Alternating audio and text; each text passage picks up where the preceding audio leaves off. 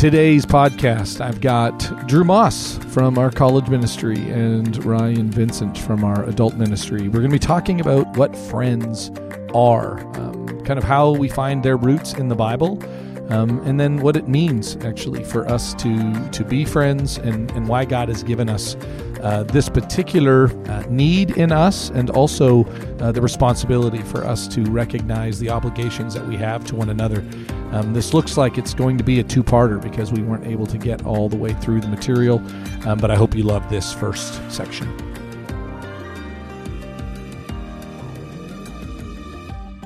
So here's my question to you. And I haven't stated which one of you yet. It's still, here we go. Still just kind of hanging out there. You guys can pick which one of you want to go first.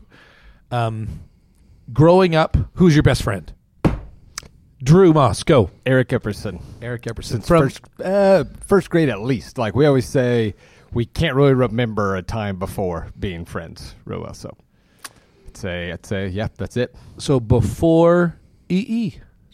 Yep. That's the there's no time before EE. Yeah. BEE, before Eric Epperson. That's right. So just like not being Canadian, there was never a time That's right. that you can remember at least. Yep. I have been not Canadian for as long as I remember, and I have been friends with Eric Epperson for as long as I remember. That's right.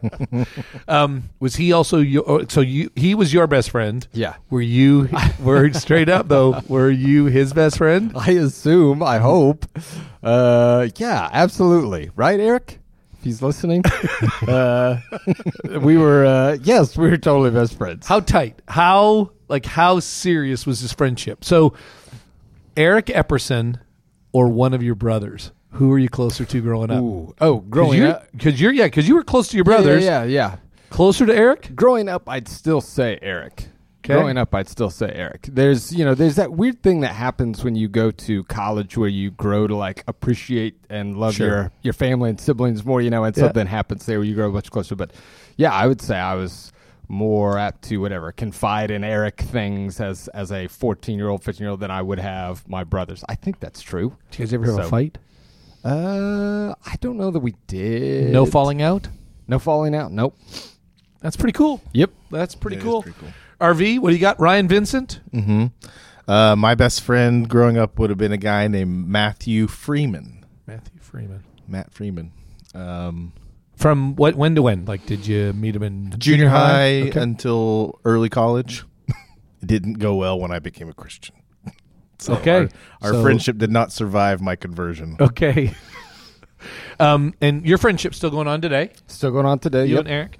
So, still best friends? Or Yeah, that's such get a hard weird? thing to even like. I try to think through. Who's my kids will ask me the question, "Who's my best friend?" Right? Who's my best friend? And man, I don't even know how to answer that question. You're like, I'm offhand, 38. right? I don't even It's know if I not- have best friends Yeah, anymore. yeah. I do have a locket around my neck that has half of a heart. Yes. So that hope is probably Amy has one the of my other half. favorite. Whoever Of all the has- necklaces you wear, Drew, Yep. my favorite one is the one with that half of a heart. And I assumed Eric had the other half. Yes. Yeah. Well, yeah. I mean, and so technically that probably makes us best friends. If a half heart locket is your definition of best friend, then yeah, sure, call us best friends. But Amy complained about it once. Drew's like, I gave you a whole ring. I think we're close. So yeah, it's such a different thing, right? Just Yeah. especially being in different towns, and then being married, and then having staff members that we're really good friends with and stuff. But there's something weird about, even if it's not like your say closest friendship in the moment, there's a depth of time. There's like a depth that comes with time. That's just kind of a rich history to it. You know what I mean? Yep. That's really cool. So Okay, so those are just that kind of that quick emotive, hey, tell me about your friendships, and you guys have a name and just floods of memories. But now I want to kind of think through this theologically. So Ryan, help us understand what it means to have friends or to be a friend. How do we think about this term theologically? It's not like a term that you see a lot in the Bible. It's not what you would think about as like this primary thing. It's such a big deal to us growing up, right? Man, I don't have any friends, or man, I've got lots of friends. Like it's such a paramount issue for all of us, even as parents, right? One of the biggest concerns we have is that our kids have good friends and that have friends that are definitely like strengthening them and encouraging them. And yet, how would we look at this, Ryan? Kind of break this open theologically. How does the Bible speak about friendship? How should we look at it? It doesn't have we don't have a friendship chapter or a book that is totally devoted to friendship. So you almost have to tease apart various other things. The first thing that I thought whenever I saw the questions was it better be important, because what are we going to replace it with? And I think there's a tendency to say that marriage is the apex of all friendships, and then over the last 10, 15 years now, there's been this movement in Christian publishing and thinking to talk through, well, what does it look like to live like a fully robust Christian life as a single person? As singleness has really been studied in both the context of just simply not being married, but also in the context of living a faithful life when you don't experience normal heterosexual feelings. And a lot of where these thinkers and writers are going is we live out our Christianity in the context of deep friendships with one another. So how do we consider the one another texts? You know. So is that where you kind of go in your mind when you're thinking about friendship? You kind of think about the one another text. Is that kind of where you maybe go? That's where I start, maybe at its widest, because I don't have anybody in the fellowship where I think that they're not one of the others that I'm supposed to be doing these things with. But I also think of close friends as the training ground, so to speak, where I exercise those things regularly, and where the relationship is thick enough to bear the burden of rebuke and correction and love. That is, hey, I need to talk to you about something that's going to be hard. There are Christians all over the world that don't really have that relationship with me, and then there in this room, there's 3 guys that could do that with me, right? Yep. And it's friendship. You could say it's proximity. We work together, we spend time together, but I think it's friendship. Okay. So, Drew, anything you want to add to? As we tease this out, we don't really have a Bible verse, as he said, or a chapter, or instructions that are given to friends. So then, how, for something that is so crucial to us, how should we think about it theologically? What would you add? Yeah, I think one of the first things I think of is just this idea that we believe Christianity is unique in that it believes in a God that is relational at the core. Not just, when we say relational, we don't just mean that's kind of a part of who he is, as he likes to be in a relationship, but literally that is at his very nature is a triune 3-in-1 God, 3 persons living in perfect relationship from the beginning. And that's why I think to be made in the image of God, I think that's why human beings thrive on good and healthy relationships, and why so much feels out of whack in our lives when things aren't right, when relationships aren't good, when they're strained and all those things. Because I think it was, if I can't remember who said something, I just say Tim Keller, because there's a 90% chance that's where I got it from. That talks about, if it's true that at the core of the universe, at the center of all things, is a God who is relationship between 3 self-giving, loving persons, then it would just make sense that life works best in good and healthy relationship. And then I think we get through that a little bit of almost the context of, I think that's one of the reasons why, even though this is a marriage verse, I think the larger principle of it is not good for man to be alone. I think that's why you get a little bit of that in Genesis 2, Genesis 1, end of Genesis 1, or I think it's the beginning of Genesis 2. Beginning of Genesis 2. For some reason I want to say 2:8. But yep. It's not good for man to be alone, I think, is a verse about marriage, but it's also a larger truth about human beings made to live in relationship as God is. And I think sometimes I even wonder if that's a good, I don't know, maybe it is or isn't, but a good starting point is to think about how even the Trinity interacts with itself, this constant self-giving, moving towards the other in love is kind of a good picture of what friendship is. Which is interesting, because then it's not necessarily a neediness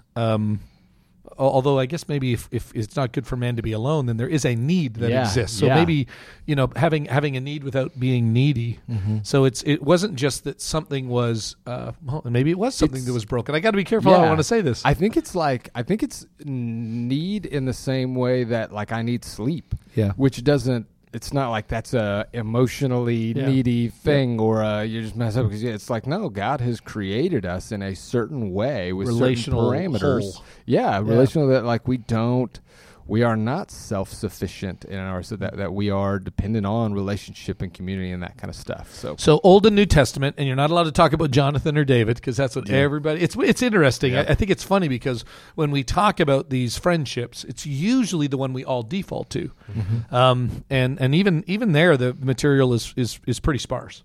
Yeah. But if we weren't going to use that as an example, and we were going to try to go back, what are some of the famous friendships that exist in either the Old or the New Testament? Ryan, what are some of the ones that come to mind for you? The first one that came to mind for me was Paul and Silas. They seem to, and I was going through the Acts material and looking at, Silas is very involved in Paul's first 2 missionary journeys, and he maybe second, third. Anyway, second, third, first, second, third. And you see them go through just difficulties together, and they're persecuted together. They plant churches together. They get run out of cities together. And I started to wonder, is there a closeness that develops through adversity? And then I thought, okay, well, Paul, he seems to develop deep relationships with the Ephesian elders. And then even going back to his first missionary journey, Paul got really sick of Mark. Like, Mark, get that guy out of here. But then later on, he talks very fondly of Mark. He's like, I need him. Yeah. So like in 2 Timothy 4, you get this list of people that Paul really cares about. So he says, only Luke is with me. I assume he's a close friend of Paul's by that point. Bring Mark with you, for he's useful to me in ministry. I've sent Tychicus and to Ephesus. And then he talks about Alexander. Things didn't go well with him, but he keeps at the end of his letters. This is kind of his swan song letter. He even says, "Hey, tell Prisca and Aquila hello." Like, you just see that Paul has close friends that I think he picks up along the way. Yeah, so that's where you. I don't know if he just stole like a big chunk of the New Testament when he says the Apostle Paul. But any other friendships jump out at you? Yeah, because Paul is where we go, right? That's where if you just go to a concordance, or if you go to Bible Gateway or whatever and type in the word friend, a lot when you get to the New Testament is Paul at the end of his letters or at the beginning of his letters to my dear friend Philemon, or say hi to my good friend Gaius, or those kinds of things. He throws these things in there. But the first place actually my mind went was Jesus in John 15, I think, where he says to the disciples, I no longer call you servants, but instead I call you friends. Greater love has no man than this, that a man would lay down his life for his friends. And you are my friends if you do what I command you. In fact, I no longer call you servants because servants don't know what their master's doing, but I've made known to you what I'm doing. And so that idea of even friendship being like a kind of letting you in to what actually who I am and what I'm all about here. I'm pulling back the curtain, and I'm making it all clear for you right now. And there's a friendship there. Another one that my mind went to actually, and I don't know what cultural stuff is here, but Ruth and Naomi. Actually, I think of Ruth and Naomi. So Ruth is a Moabite woman who marries Naomi's son. Naomi's Jewish, and when the son dies, and so therefore the family ties are kind of supposed to be cut somewhat. Naomi at least gives permission to Ruth. Hey, we're not, my son's dead, your husband, and so you go back to Moab, go back to your people. And you can be with them, start a new life there. And Ruth gives that kind of famous passage. That's what the broken heart thing. It's the famous that you and Eric have. That's right. One of you is Ruth, and the other one of you is Naomi. Yes, that's it. I've always thought, and I'm just going to say this, and hopefully Eric is listening. Yeah, I've always thought of you as the Ruth in the relationship. That's where I was going to go. Eric was the more of the mature, the Naomi, The and you were mother-in-law figure. the lovesick. Yeah. That's how I've always seen you. Man, this has gone some weird directions. Okay, so yeah, but that idea in there is where you go, I will go. Yeah. Your people will be my people. Your God will be my God. And there may be some kind of cultural stuff there with a feeling of kind of obligation to the family that she has. I don't know, but that was one that kind of popped in my mind a little bit too. On Jesus, I also thought of he had the disciples are his friends, but he has the three closest as well: Peter, James, and John. Yeah.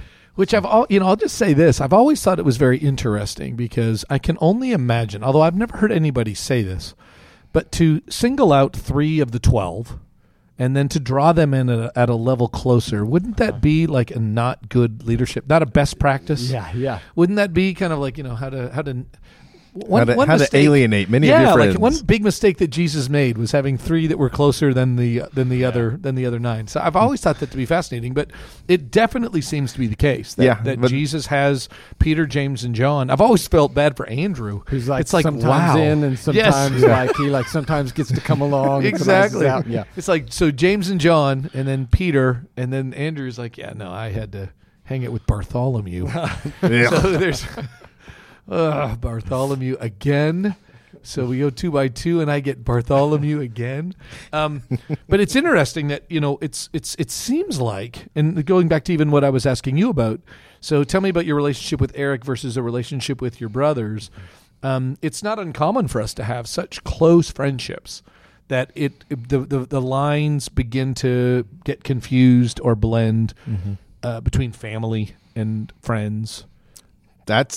So in that book, and I don't know if I mentioned the book yet, but there's a book titled Spiritual Friendship. And by Wesley Hill. Yep. And he's particularly talking about the need for robust relationships in the church, friendships in the church, as a way of caring for those who are same-sex attracted but choosing to live a celibate, faithful life to the Lord. He says that in his introduction to that book, he basically says he read all these books by Christians on friendship, and the one thing that he saw in all of them is that they were celebrating, holding out as a really good thing, how free real friendship is. It's your least obligated relationship. It's all out of personal choice.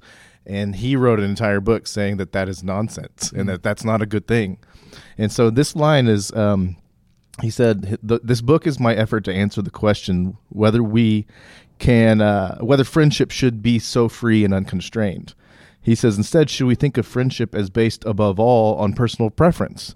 Should we think of it as preserving its voluntary character and thereby vulnerable at every point to dissolution if one of the friends grows tired or burdened by the relationship? Should we consider friendship as always freshly chosen but never incurring any substantial obligations or entailing any unbreakable bonds? Or should we, instead, pursuing a rather different line of thought, consider friendship more along the lines of how we think of marriage? Should we begin to imagine friendship as more stable, permanent, and binding than we often do? Should we, in short, think of our friends more like the siblings we're stuck with, like it or not, than like our acquaintances that we can leave when it gets hard? And I thought that's in his book kind of develops that line of thought. Well, and it's interesting because, kind of teasing this out a little bit, we often want to think about our friends as family, right? So we talk about them being closest family, and then when we want to talk about our family, we want to talk about whether or not they're friends. Yeah. Like I know your brothers, but are they your friends? Mm-hmm. And then the other way around. So why do you think that is? That there is this kind of this back and forth between friends that we consider as family and family that we consider as friends? Are those almost synonymous terms, Drew?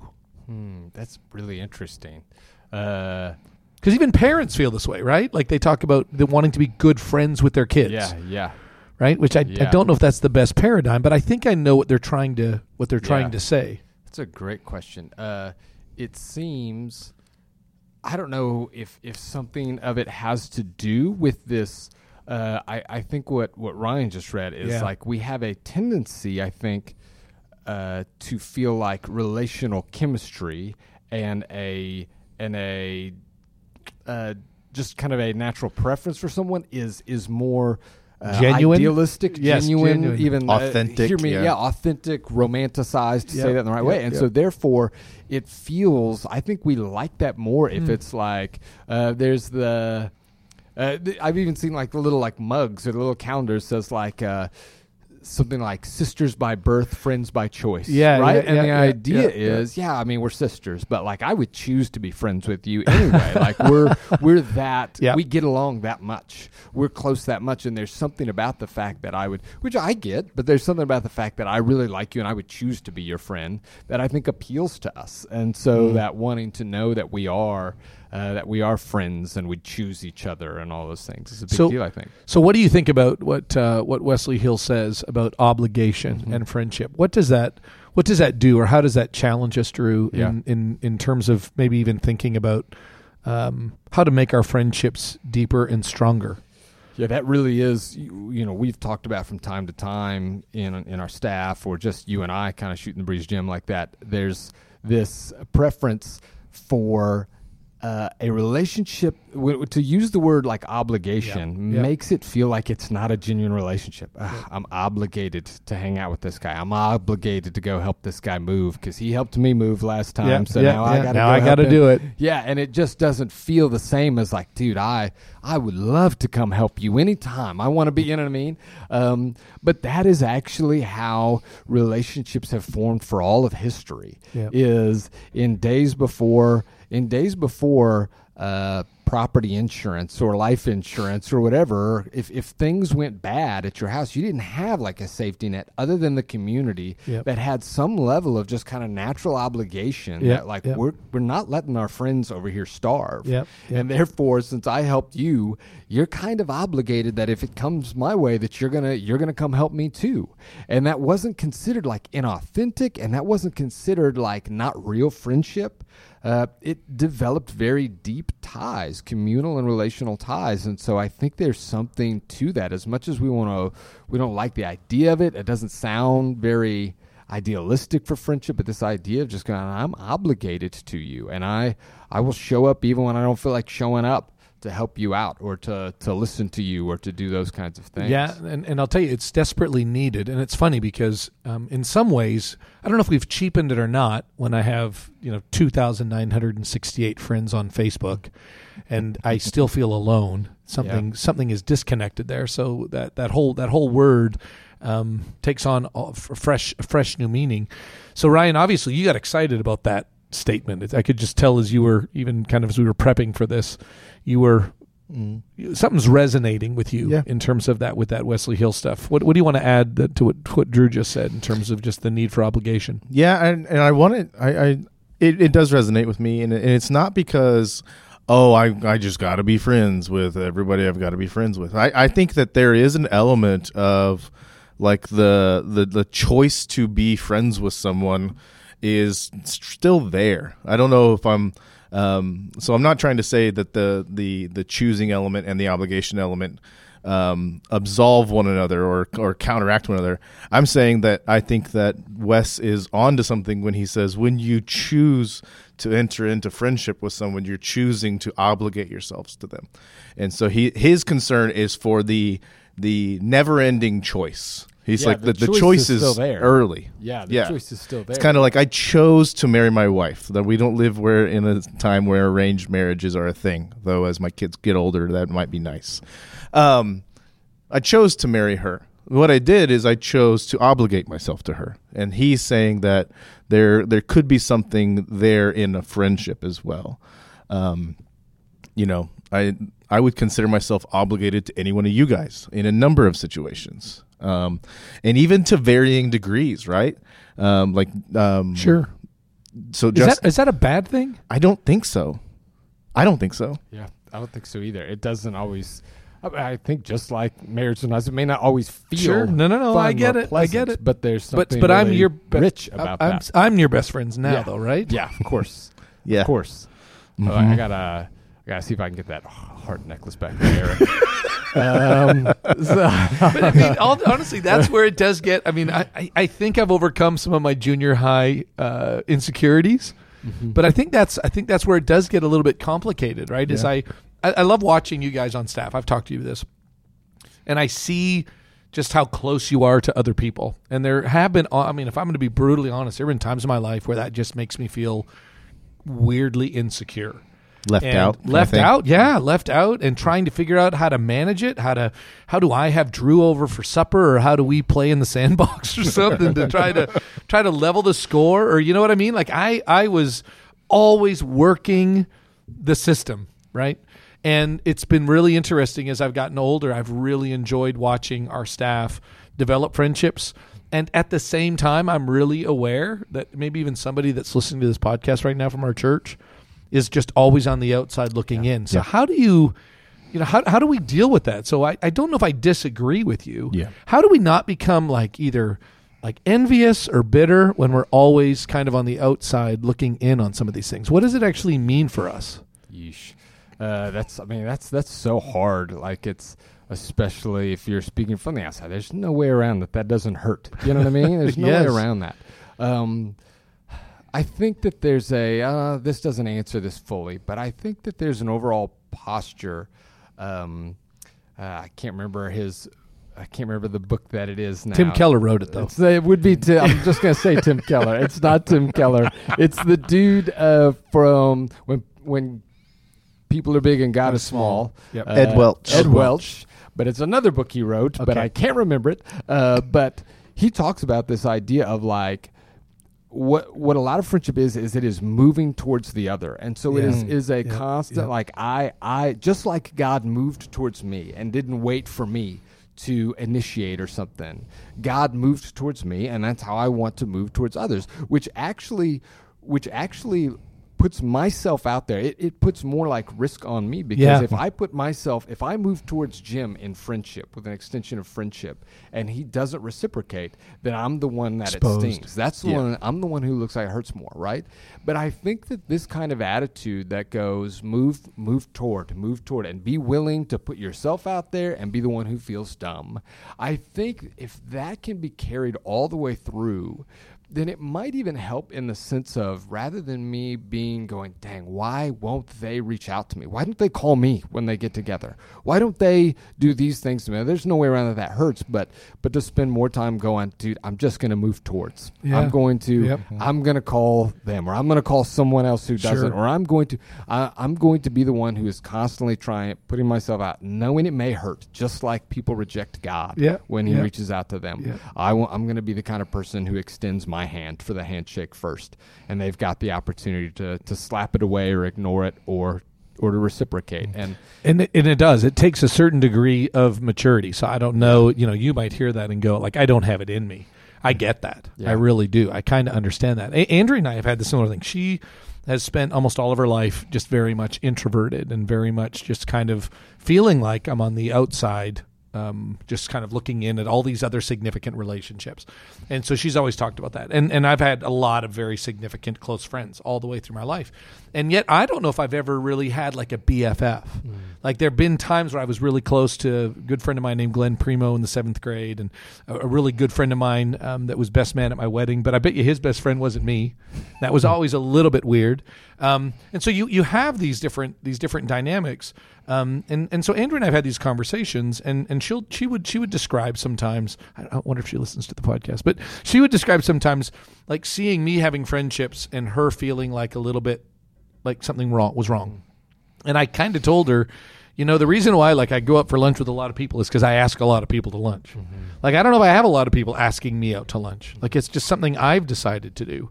And again, it sounds like almost the advice you give your kids when they're going to middle school for the first time, right? Yeah. I mean, it does. As I was listening to you, it was kind of it was that similar, just very wise advice that also leaves us vulnerable. But yeah, it's weird how much, even in my own mind or heart, how much things sometimes still feel like middle school. How, you know what I mean? It is. It's weird how much, we tell my daughter's in middle school, we tell, hey, you go talk to people, make them feel, you focus on how can I help people feel loved and those kinds of things. But man, it's weird how as an adult it still feels weird to invite so-and-so over in case they're just nah, or you know what I mean, or there's still those kinds of things where like you feel this insecurity as you begin to try to develop relationships. It's more noticeable. It's harder to hide it in middle school, and that's why we refer to it as a middle school thing or junior high thing. But it runs deep, and it runs deep into our age and all those things. No, that's a good point. We never get rid of some of those insecurities or tendencies. Anything you want to add, Ryan? No, I don't think so. I was going to say something along those lines of just, take the initiative, and it's risky. My son started at a new school this year, and he was having trouble making friends early on. And I can't ever remember having trouble or taking a long time to make friends. But Rachel is more Andrea-like, more introverted, and she really was sympathizing with him. And she's like, well, you need to give him some advice on how to make friends.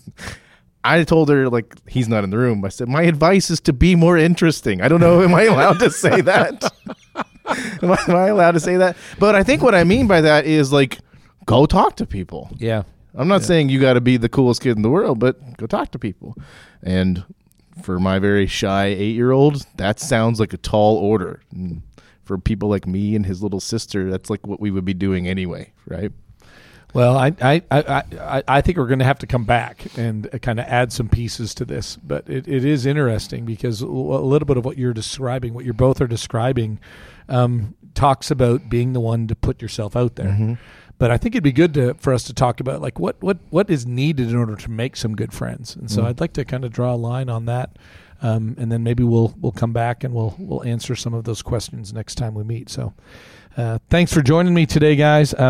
Again, I was a little disappointed that I wasn't your best friends because I literally have But were you surprised? I have a Ryan and a Drew shaped hole in my heart that only Ryan and Drew can fill. I wasn't allowed to have any other best friends. Justin Ebert told me I'm his best friend, and that's all it's allowed. I joke. I tell people that Justin is both my best and my worst friend. He really imposes his friendship on me. Well, he'll be doing our podcast when we do one on foes. I might be his best and worst foe. Hope that you find this helpful, and I'm looking forward to sharing with you in part 2.